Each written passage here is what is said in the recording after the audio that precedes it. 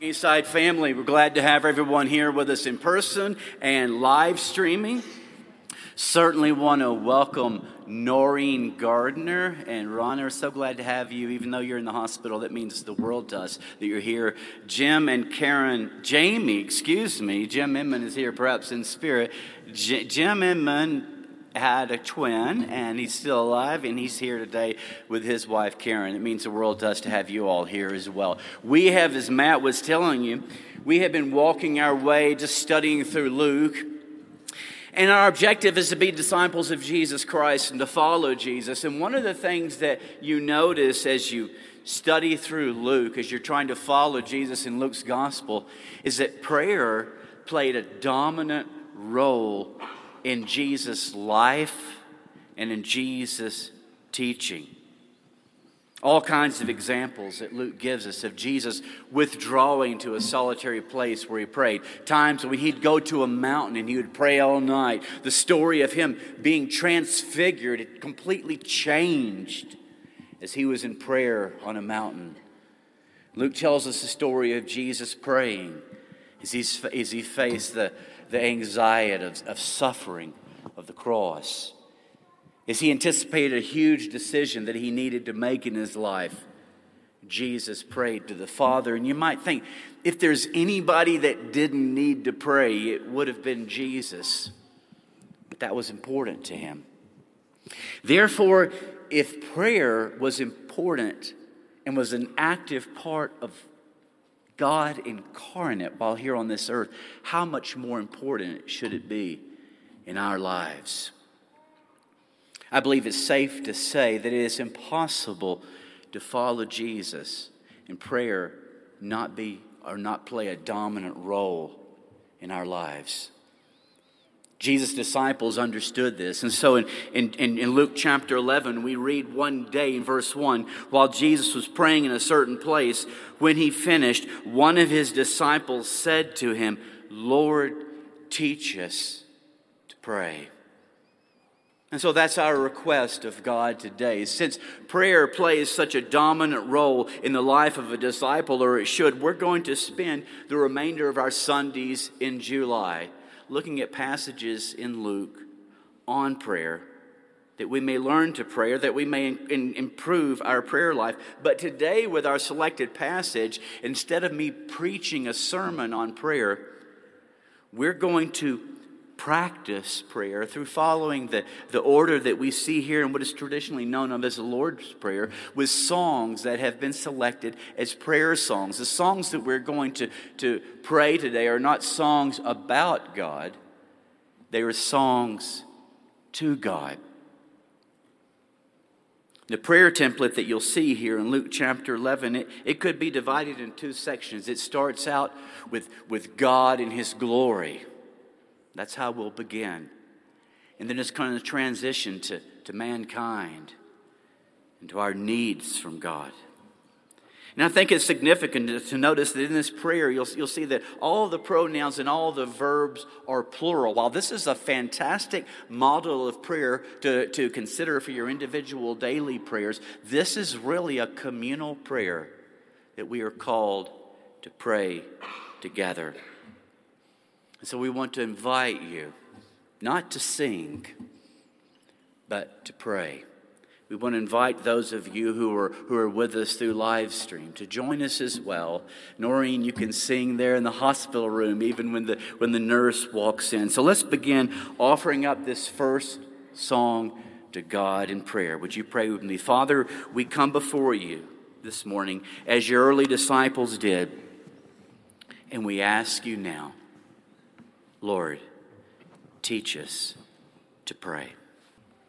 The prayer begins with the words, "Our Father in heaven." Now, depending upon your translation of Luke, some translations include the words "in heaven," some don't. I'm including them. Praying our Father in heaven shows us an incredibly important truth about prayer, showing us that prayer is not ritual, but it is relational. Prayer flows out of this amazing relationship that we have with God as our Father. and us as children.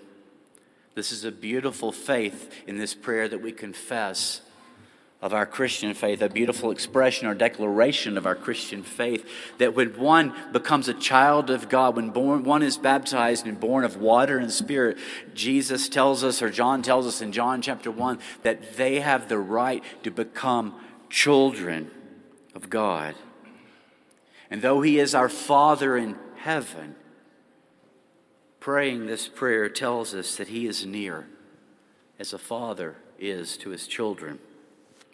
And as I mentioned to you earlier, this prayer is plural. We are not praying, my Father in heaven, but this is a prayer, our Father. In this prayer, in this relationship with God, there are no racial or gender or ethnic or socioeconomic nor historical insiders or outsiders. He is our Father, the Father of us all, who place our lives and our faith in Him. And so here Jesus teaches us that prayer is a time of closeness and a time of intimacy with God our Father. And so we pray, our Father in heaven. Prayer continues now as Jesus teaches to pray through praying, hallowed be your name. Hallowed means holy. It means sacred. It means reverent. It means unique. It means set apart. It is proclaiming to God, there is no one else like you. God, you are the one and only. Hallowed conveys a very strong sense of reverence. As we are called to pray, hallowed be your name, it reminds us of the incredible times in Scripture that God's name is given, that tells us the very essence of His character. It describes what He has done and who He is. By giving us all of these names in Scripture, it shows us that God yearns to be known by us. Through His names, God says, this is who I am. And so as in this prayer we acknowledge the hallowedness of the holiness of God, we also confess and proclaim and are reminded of His calling that we are to be hallowed, that we too are to be holy as He is holy. And so though prayer is, like we just saw, the time of a child in its daddy's lap, in time of closeness and intimacy and comfort, prayer is a sacred moment. In prayer we stand on holy ground in the presence of the only true and living God. And so let's now in prayer proclaim God's hallowedness. At this time, we are going to let our children go to junior worship, our children from 3 years old through third grade. And if you're a guest today and you have children in that age range, just kind of follow the parents going in that particular direction. Our Father in heaven, hallowed be your name. And Jesus continues this prayer now with the words, your kingdom come. And again, depending upon your translation, some translations also include the words, your will be done on earth as it is in heaven. And again, I'm including those words. The kingdom of God, that was huge to Jesus. You can't miss that in Matthew, Mark, Luke, and John in His teaching. And you could say that the kingdom of God could be understood in 3 stages, that at the time of Jesus' coming and the establishment of His church, the kingdom came, but the kingdom continues to progressively come and to expand, but the kingdom will ultimately come in its final fulfillment at the end of the ages. In this prayer, we have declared to God, you are our Father. You are holy. you are hallowed. But now with these words, we declare to God, you are our King. With these words, your kingdom come. We're praying and not asking for his kingdom to come like an earthly nation, an earthly kingdom. We're asking for God's kingdom rule to come in our hearts and our lives. And for his kingdom rule to spread into the hearts and lives of others throughout the world in a kingdom that knows no geographical boundaries. I believe or would suggest that the words, your will be done, is just another way of saying, Lord, your kingdom come. I mean by that, your will be done. You be king, you reign, you rule. These words are an expression of a submission of my life to God as my king. It's a submission of my will to his. It's a confession. You are Lord. You are King, which is a foundational step of entering into a relationship with God as a Christian. These words show us that Christianity is not simply about just getting saved and waiting until you go to heaven. It's about living his kingdom rule here and now on this earth as he rules in heaven. And so Jesus teaches us to pray, your kingdom come. Your will be done in our hearts, in our lives. And so this prayer now makes a transition. It moves from God and his glory to mankind, to our need and our needs with the words, give us today, or give us each day, our daily bread. And as it is Jesus teaching us to say these words, it's a beautiful thought that shows us that God really is concerned about. God really cares about our personal, our practical, and our physical day-to-day needs. Praying, give us each day our daily bread is an expression to God of our dependence upon him. It's an expression to God that, God, we trust you to take care of us. It's a recognition that what I have, it's a gift from God. And so in this prayer, we proclaim him as Father. We proclaim him as hallowed. We proclaim him as King. And now we recognize him as our gracious giver. But again, we must notice that the words here are in the plural. This prayer is not, give me today my daily bread. This is an expression of unselfishness. This is a concern that I express for others around me with the words, give us today our daily bread. And so in this prayer we confess, God, we need you. God, we trust you to care for us. God, we thank you for your faithfulness to do so. We're taught to pray, give us today our daily bread. Now in this prayer we see that Jesus calls us not only to cry out for our personal, our practical, and our physical needs, but we also bring before him, and we learn to bring before him our spiritual needs with the words, forgive us our sins, for we also forgive everyone who sins against us. And so here we learn that prayer is confessional. We come before God not pretending. We come before God bearing our lives, bearing our souls, fully transparent before him, fully honest.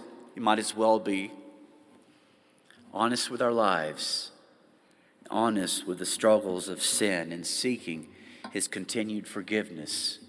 And we embrace the promise. I love the promise in 1 John chapter 1 that if we confess in this way our sins, Scripture says he is faithful and just to forgive us of all.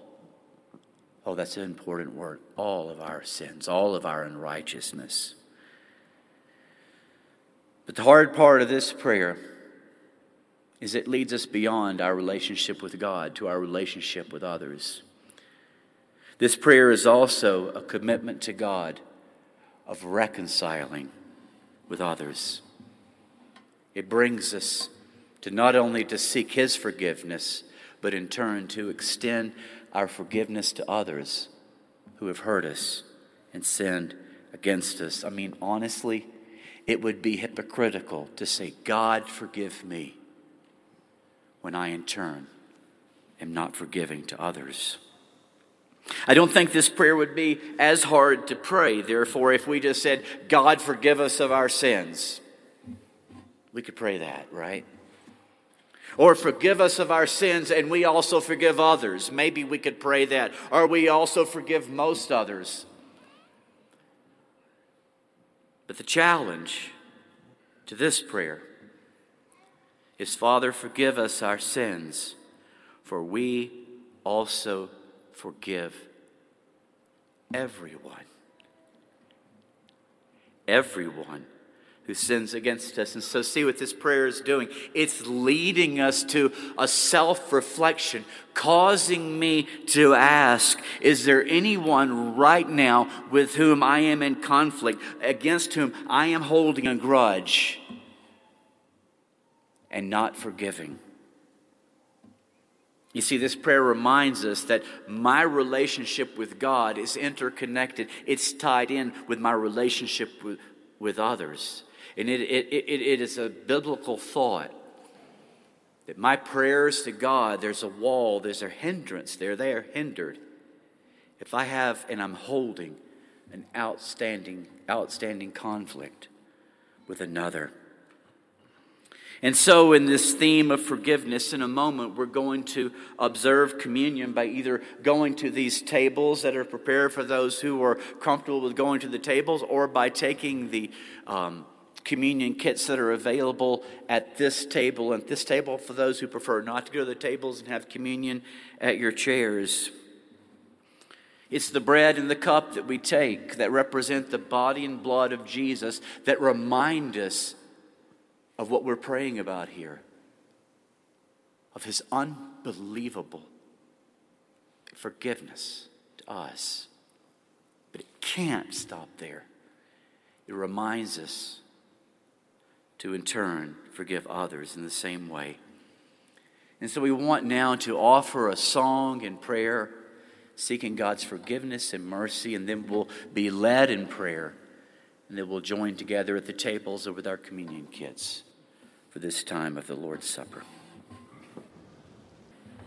So, as certainly an important aspect of our worship, we want to remind you of how we worship God with our offerings that we bring each week. And we make it possible for you to bring your offering to God in 4 different ways. You can mail a check to the church address. You can go online. You can do an automatic draft, that is, through your bank. It's quite easy. You can set that up with them. You can go online to our website, eastsidesprings.com. There's a little button there that says Give on the homepage. Click on that, follow the instructions.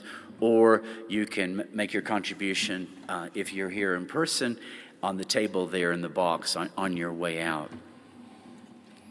So as we continue to look at this prayer here in Luke chapter 11, we again are taught in this prayer to bring before God our spiritual needs with the words, lead us not into temptation, but deliver us from the evil one. And again, depending upon your translation, it may or may not read, but deliver us from the evil one. I again am choosing to include that in this prayer. And so in this prayer and our expressions to God, we acknowledge that it's not always an easy journey. There are difficult aspects of this walk of faith in following Jesus. There are struggles of temptations. And as we have spent the past 5 weeks looking at in the book of Luke in chapter 4, there is spiritual warfare that we face against an enemy here in this prayer that is called the evil one. And so in this prayer, we cry to God for help. In this prayer, we acknowledge that we do not have the wisdom, we do not have the strength to stand against the battle of temptation, to stand against the spiritual attacks from the evil one. We acknowledge, as Jake was praying, that we desperately need God. We desperately need the full armor of God. We need God's leading. We need His wisdom. We need His strength. We need His protection.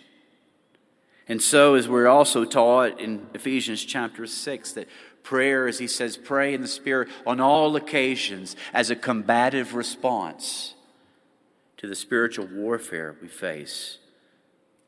We lift up this song to God in prayer. So at this time, you might as well just remain standing. We're pretty much going to have a benediction at this point.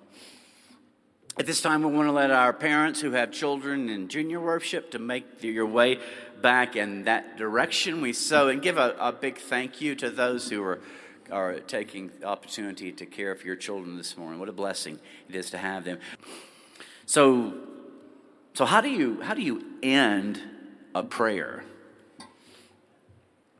As we close today looking at this prayer where Jesus is teaching us how to pray, this prayer has a very awkward ending.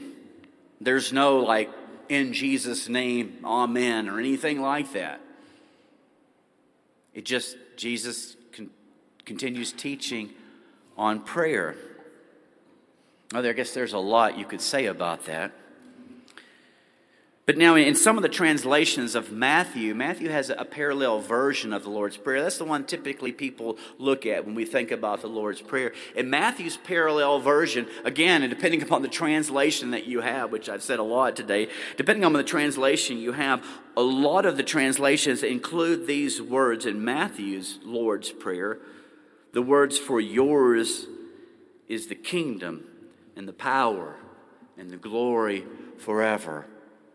Amen. So there's the amen that we're needing for this prayer. And those aren't just words somebody made up and says, that really needs to be there.